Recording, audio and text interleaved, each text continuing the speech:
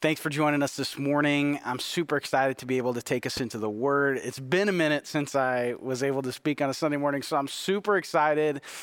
And I've got a lot on my heart this morning for us. And so I don't want to spend a whole lot of time with preamble. I'd love for us to just jump into the passage this morning. And really what my prayer has been this whole week as I've been thinking and praying about this time is just that Jesus would really take us deeper into his heart, that we would see more clearly what he longs for us to experience and the kind of life that he longs for us to live. So let's take a moment and just kind of quiet our hearts, remember that we're in the presence of God. And I'm going to read the passage that we're going to be going through this morning. It's in Matthew chapter 6, verses 25 through 34. And it's a familiar passage. So I invite you to, obviously it's on the screen. If you want to read along in your own Bible, that's great as well. But let's just take a moment and just hear the words of our Savior this morning.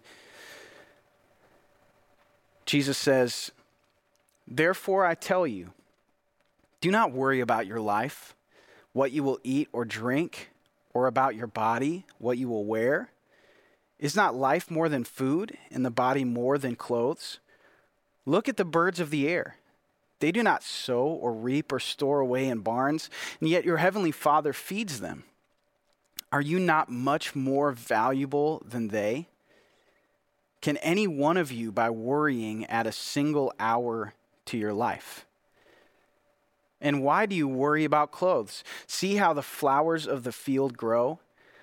They do not labor or spin, yet I tell you that not even Solomon in all his splendor was dressed like one of these. If that is how God clothes the grass of the field, which is here today and tomorrow is thrown into the fire, will he not much more clothe you, you of little faith? So do not worry, saying, what shall we eat, or what shall we drink, or what shall we wear? For the pagans run after these things, and your heavenly Father knows that you need them. But seek first his kingdom and his righteousness, and all these things will be given to you as well. Therefore, do not worry about tomorrow, for tomorrow will worry about itself. Each day has enough trouble of its own." Let's pray together. Jesus, we just want to know you better. We want to see you more clearly this morning. I pray that for some of us, this may be the first time we're hearing these words, and for some of us, these may be very, very familiar words that we've heard many, many times. But either way, Jesus, I pray that we would be struck by the reality of the relationship that you want for us and the kind of life that you have for us. Jesus, I ask that we would be just as those who have decided to follow you, for those of us who are in relationship with you specifically, would we just be drawn deeper into, first of all, just knowing the relationship that you've made a way for us to have with you, but also that we would begin to live that out more and more clearly in our lives. And we know that's a lifelong process, but we want to take another step today. We thank you in Jesus' name. Amen.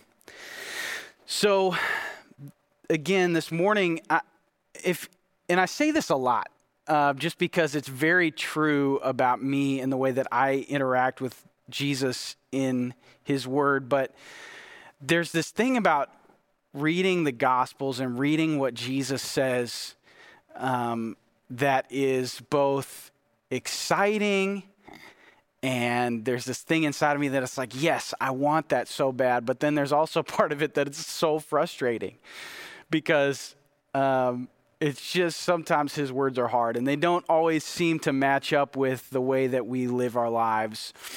And so this morning, as we walk through this passage, I want to just encourage you to lay down some of the maybe the expectations that you bring, lay down some of the feelings of like inadequacy, or lay down these things of the feelings of guilt and shame that happen sometimes when we come to God's word and we're like, I don't feel like I'm doing that well.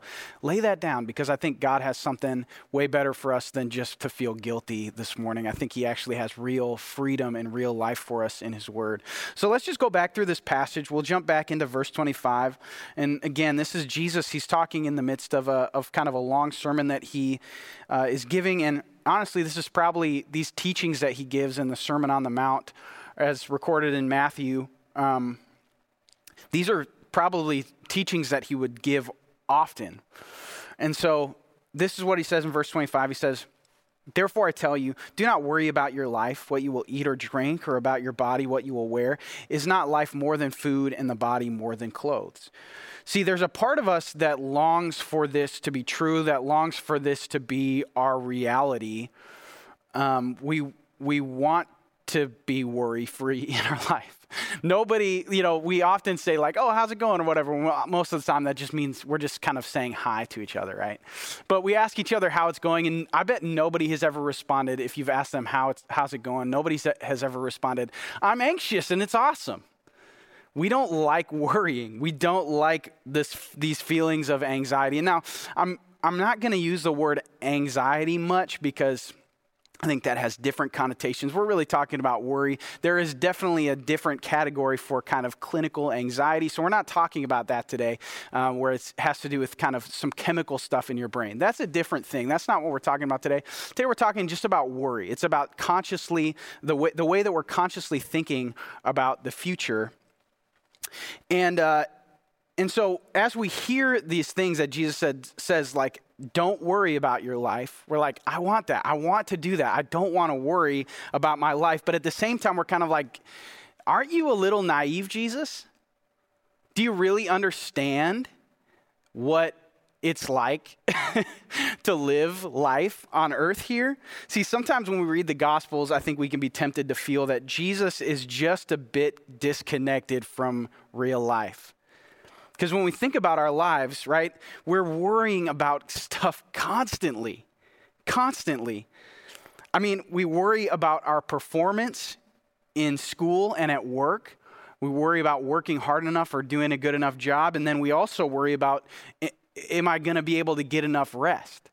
So we worry about our work and our rest. We worry about our relationships. We worry about when our relationships are strained with people. But we also worry about loneliness and not being in relationship with people. We worry about what other people think about us and trying to impress other people or put a certain image on for other people. But then we also worry about finding our own identity as an individual and feeling okay with ourselves internally. We worry about not having enough money, but at the same time, we worry about losing the money that we have. See, we worry about everything. And we probably all can admit this morning that we have a worry problem. If you're breathing, you have a worry problem. And maybe your level of worrisomeness is higher or lower today, but just wait till tomorrow, the next day. Things always come up that we worry about. And here's the kicker is Jesus is specifically saying, don't worry about food and clothes. So he's not just saying like, don't worry about, if you're going to like dinner tonight or not. Like, are you going to have to eat that one vegetable you don't? He's not saying that.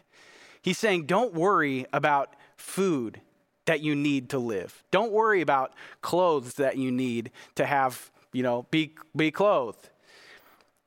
These aren't just wants. These aren't just things that we hope happen. These are actual basic needs for life.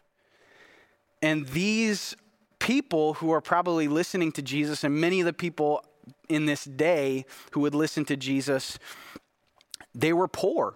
They were people who literally would wonder, where is my next meal going to come from?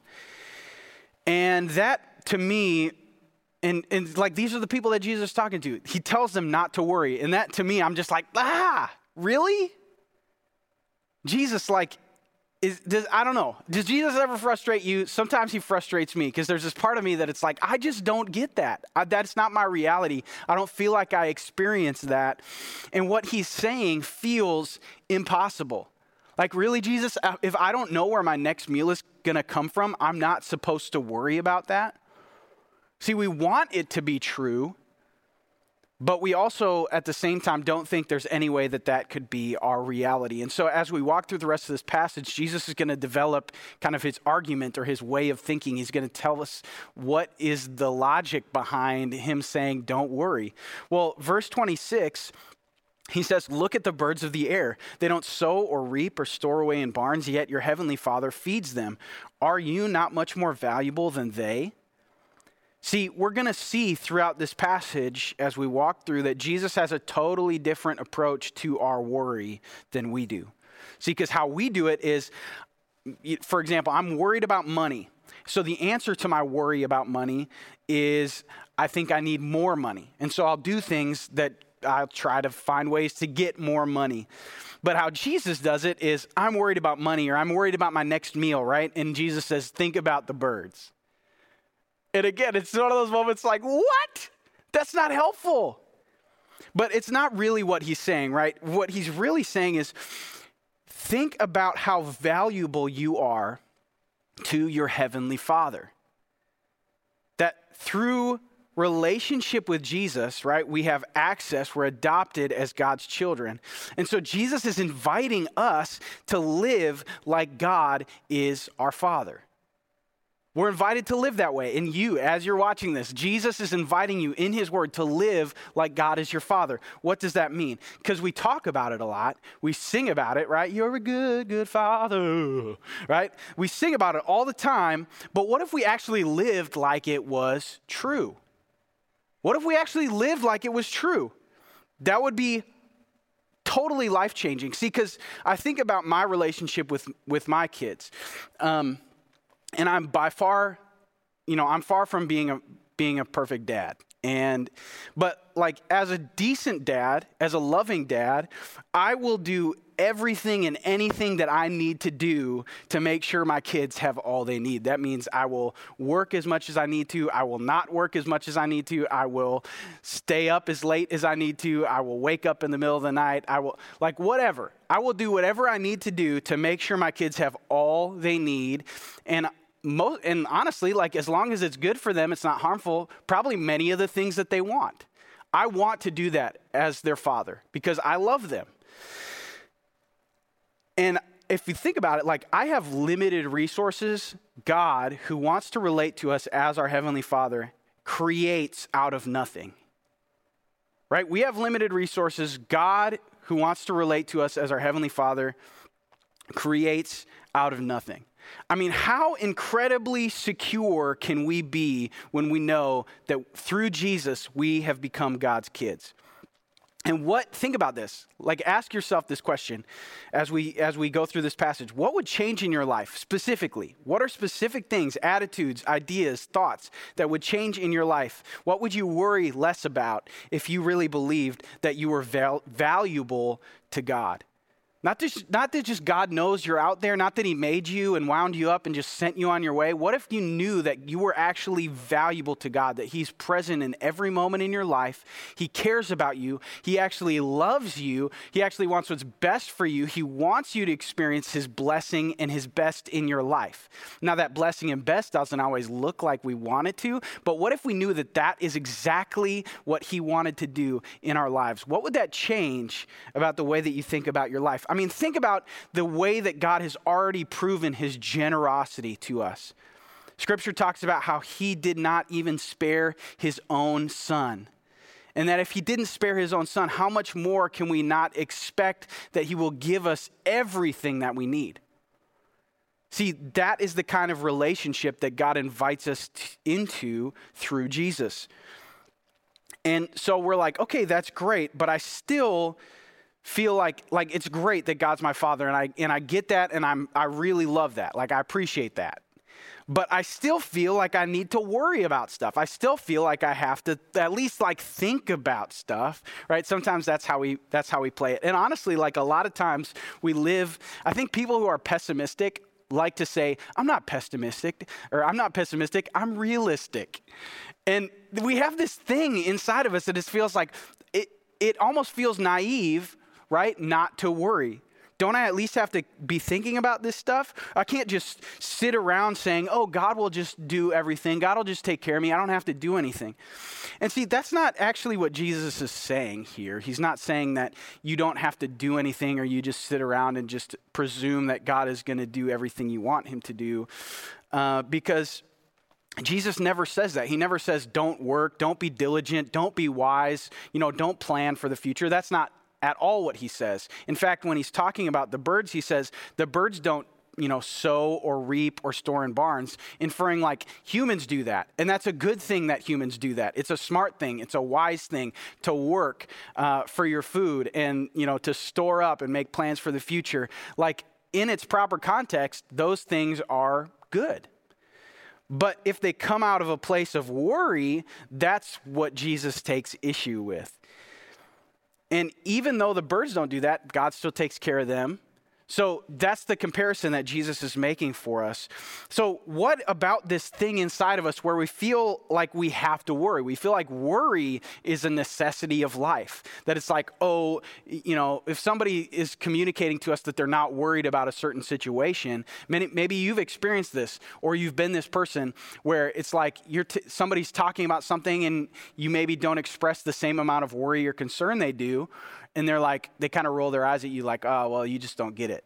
You'll understand when you're older or something like that. But Jesus continues his thinking in verse 27. He says, can any one of you by worrying add a single hour to your life? Now, the obvious answer to this question is no. And actually what they've found is that worry and stress actually probably decreases our lifespan. But what is Jesus getting at here? See, worry doesn't change the actual outcome.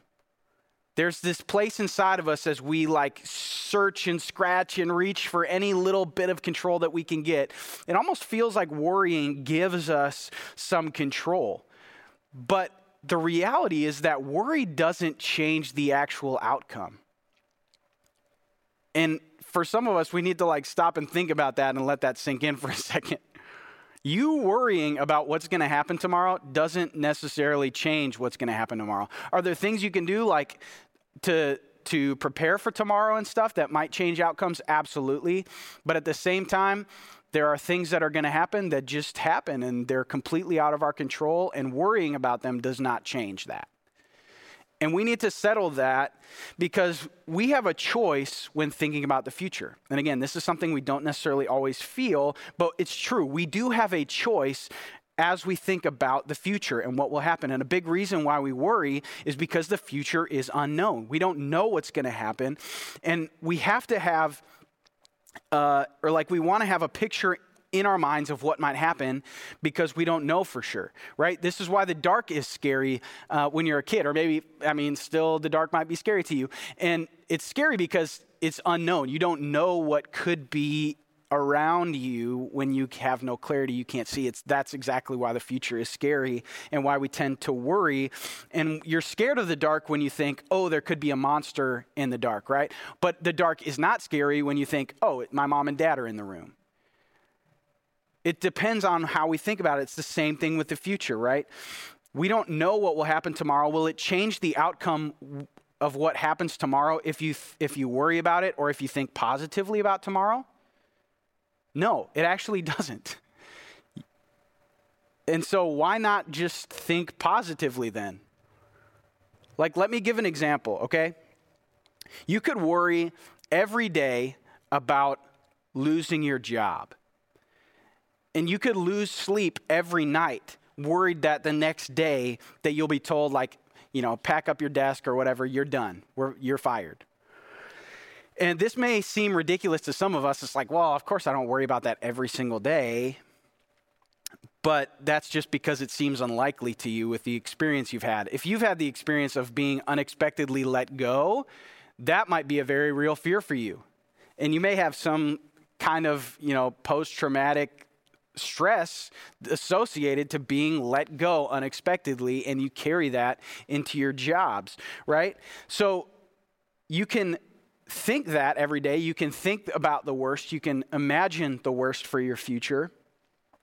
Or another simple option is just to go to bed every night rather than thinking about, oh, I hope today they don't fire me tomorrow. You could go to bed thinking or thanking God, thank you that I do have a job to go to tomorrow. They didn't fire me today, so I get to go in tomorrow. And I know it maybe sounds a little bit dumb or a little bit childish, but let me just press in on that for you, okay? You can still be wise. For example, you could still have an emergency fund saved up, right? in the eventuality, right? Because no job is going to last forever. Stuff does happen. And many of us have actually experienced that in recent days. So you can still be wise. You can still have this stuff saved up. But let's say you go in and actually get fired. You're probably going to feel bummed out either way. There's going to be a certain amount of grief that you lost your job. And if you've been constantly worried, you've just kind of intentionally piled stress on yourself in anticipation of that stress of grief. And you've just kind of confirmed your worldview that, yep, I needed to worry about this because look what happened. It happened. And now every job I've got to worry. And it's this cyclical thing. And if we think about and so your worldview or your view of your life, just like, see, I knew life was going to be bad. So I better just keep being worried about it, because if I keep worrying about it, then at least I know the bad stuff that's going to happen, or hopefully I've thought about it before it's happened. But if you've been thankful, where's your mind at going into your job the next day? Because let's say the night before you were like, God, thank you for still giving me a job. Thank you that I have a job to go to tomorrow. You go to your job the next day and you get laid off. What's your attitude going to be? Definitely, you're going to feel that grief. You're going to feel that sadness. And that's totally okay. Like, that's part of the process of being a person, right? Reacting and responding to the events of the present. But Jesus would say to you and me in that situation, don't worry. And if we've been thanking Jesus for the job, you know what the lens we've been putting on is? It's that, Jesus, you have given me this job. You have provided for me through this job. And if you have provided for me through this job, that means you have another job or another way of providing for me lined up already. See, it's a totally different mindset to have. And why pile extra stress on your life? Jesus is actually inviting you in his very words to not worry about the future. So let's keep going. Verses 28 through 30. And why do you worry about clothes? See how the flowers of the field grow? They do not labor or spin. Yet I tell you, not even Solomon in all his splendor was dressed like one of these. If that is how God clothes the grass of the field, which is here today and tomorrow is thrown into the fire, will he not much more clothe you, you of little faith? See, Jesus is extremely committed to growing our faith. You of little faith was something he often said, especially to his disciples, those who were close to him and were intentionally following him and learning from his way of life. See, when Jesus talks about faith, what we should think about is trusting Jesus, or the way that the writer of Hebrews defines faith is that faith is being sure of what we don't yet see. That's what faith is. It's being sure of what we don't yet see. It's a relationship to the future. It's thinking about the future in a certain way. I don't see it yet because it's in the future, but I'm sure of it now in the present. See, when Jesus says, I will take care of you, and like he's saying in this passage, your heavenly Father will take care of you. Faith means that I believe that even if I don't yet see how that's going to happen. Even when I don't yet see how he's going to work it out, faith means that I'm sure of it. And yes, is it sometimes a struggle to continue to hold on to that faith, to continue to trust? Yes, especially as that answer to that prayer or that eventual future is delayed longer and longer. It gets more and more difficult. But the reality is that is exactly what faith is. And it says in Scripture that without faith, it is impossible to please God. And the main reason is that because our relationship with Jesus starts with faith, right? It starts with faith, believing that even though I have never personally, talked face to face with Jesus, I've never talked face to face with God, I have this faith that he is real, that he loves me, that Jesus died for me, that I can depend upon his sacrifice, that I know that he's made me righteous before God. These are all things that happen because of faith. And it's not just blind faith. There's good evidence for it, especially the fact that we have scriptures and God says those things about himself. But that is what faith is. It's being sure of what we don't yet see. And so it's just choosing to stand on what God says about our future rather than just whatever we picture or whatever we choose to envision about our future, which often is just worrisome thoughts. So it makes a lot of sense for me, Chad has been talking about this a little bit, that God is outside of time. So as we experience time moving on and on and on, God is actually, he's already knows everything that's going to happen. He's outside of it. It's all kind of, in one sense, we could say it's all happening at once for him. So if God says he knows something about my future, I would say that he probably has more authority to speak on that than I do. So faith is just saying, God, I choose to trust you. I choose to be sure of this even though I can't see it. And faith is a choice. It's a moment-by-moment choice. Let's continue verses 31 through 33. So do not worry, saying, what shall we eat, or what shall we drink, or what shall we wear? Again, basic human needs. For the pagans, or those who don't believe in God or don't follow God, run after all these things, and your heavenly Father knows that you need them. But seek first his kingdom and his righteousness, and all these things will be given to you as well. Seek first his kingdom. That may be a familiar verse to many of us, but I think probably not many of us realize or recognize the context of when Jesus said that. The moment he says, seek first his kingdom, he makes that statement in the context of worry. Isn't that interesting? See, we take that verse out of context and we kind of generally apply it because it is. I mean, it's a command. It's something that we're called to do, is to seek first his kingdom. So it really can stand on its own 2 feet. But the reality is it comes in the context of worry. And what Jesus is helping us to see is that our worry problem is a kingdom problem. What do I mean by that? I mean that Jesus, when he was on the earth, he was constantly talking about the kingdom of God. It's not a concept that we often talk about, and that's part of the reason why we're trying to dive into it more in this series. But what Jesus talked about constantly is that there's a kingdom that's called the kingdom of God. It's the kingdom in which he's the king on the throne. He'll never be dethroned, and this kingdom will last forever. He says the kingdom, he says this multiple times throughout the Gospels. The kingdom has come near, and people are invited to repent or turn or change their mind and basically be a part of this new kingdom where Jesus is the king. And here's what I want us to recognize, is that when we are a part of that kind of kingdom, an everlasting kingdom that is reigned and ruled over by God, the one who has no rival or no equal, has never ever been worried, has never ever been freaked out about what's going to happen, or, I don't know if I can handle this, or I don't have any good ideas on how to approach that situation. That is not ever what God's experience has been. So when we are a part of a kingdom that is like that, there is nothing to worry about. See, nothing has ever happened or ever will happen that will shake that kingdom. This is the hope and future that Jesus has for us. His kingdom that has come near and will be fully realized when he returns. The invitation to enter into that kingdom and be a part of it. That is our hope. That is our future. However, where the worry problem comes in is that we all have our own little kingdoms, don't we? And our kingdoms aren't forever. They're shaky little things. And if our hope is in our kingdom, then we probably should be worried. We should be afraid. And we are. See, fear is exactly why we see so much division and hatred and stuff in the world today. It's because we all, when we are living for our own kingdom, there's this initial response of fear when other people have their kingdom and we have ours, and they begin to collide and get in each other's way.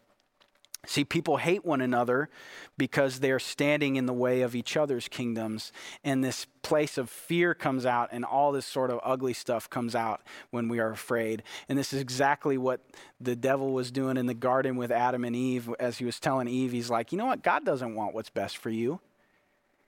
He knows that if you eat that fruit, you'll just have the same knowledge God has, and Eve began to be afraid. And apparently Adam too, because he ate it too, right? Like they began to be afraid that God was withholding, oh no, I need to take care of this myself. I need to build my own kingdom. The future and the hope that God has for me is not good enough. I need to make my own. And here's what I want us to recognize this morning is that you will not, so just listen to me, okay? You can think about all the other people later. Think about yourself right now. You will not learn to truly love others until you are seeking first his kingdom. You will not truly learn how to love others until you are seeking first his kingdom. Because it's at that point when you are about his kingdom, his unshakable kingdom, you're participating in that you will stop seeing people as roadblocks to your happiness, see other people's kingdoms as enemy kingdoms, and you'll begin seeing people with value as future citizens or potential future citizens of God's kingdom. See, God has given every person value by making us in his image. When we begin to understand our value and the value of other people and the way that God's kingdom actually meets us in our situation, it puts our hearts at rest. So, follower of Jesus, please hear me. We need to let our kingdom die every day and pick up our cross and participate in Jesus' kingdom. If my life is about participating in his kingdom, in the kingdom in which he's calling the shots, then what do I have to fear? He's in control. Nothing can happen to me that will dethrone him or end his kingdom. If that's what I'm living for, I have nothing to worry about. I have nothing to fear. Go back to the job example. If I lose my job, if I'm living for God's kingdom, number one, I'm not worried in the first place. And number two, I know that if I've lost my job, that Jesus is probably just redeploying me somewhere else in his kingdom. See, if I get sick, I know that I can be a living example of God's grace and peace in the middle of hardship and show people what it really looks like to seek first his kingdom and experience his righteousness. Let's wrap up with the last verse, 34. Therefore, do not worry about tomorrow, for tomorrow will worry about itself. Each day has enough trouble of its own. So just in case it hasn't been clear yet, do not worry is a command from Jesus. It's not an option if you want to follow him. It's something that he actually commands us to do. Why? Because it's good for you and it's good for me. So how do we do this? Okay, just like anything, we have to actually begin to practice. We have to step into it. It's going to take some conscious thought. More than anything else, it's going to take the help of the Holy Spirit. And when you find yourself worrying, this is just a little thing, okay? Just out of this passage, something that we can practically begin to do with the help of the Holy Spirit. When you find yourself worrying, I want you to ask this question. When you find so again, whatever topic it is, finances, job, relationship, kids, whatever. When you find yourself worrying about something, ask yourself this question. If I am God's child and I'm part of his kingdom, how does that change this situation? If I'm God's child, if I'm part of his kingdom, how does that change the situation? And allow the Holy Spirit to redefine what's happening right in front of your eyes. Allow him to redefine how this is actually going to further his kingdom. And it's not about us. It's really not.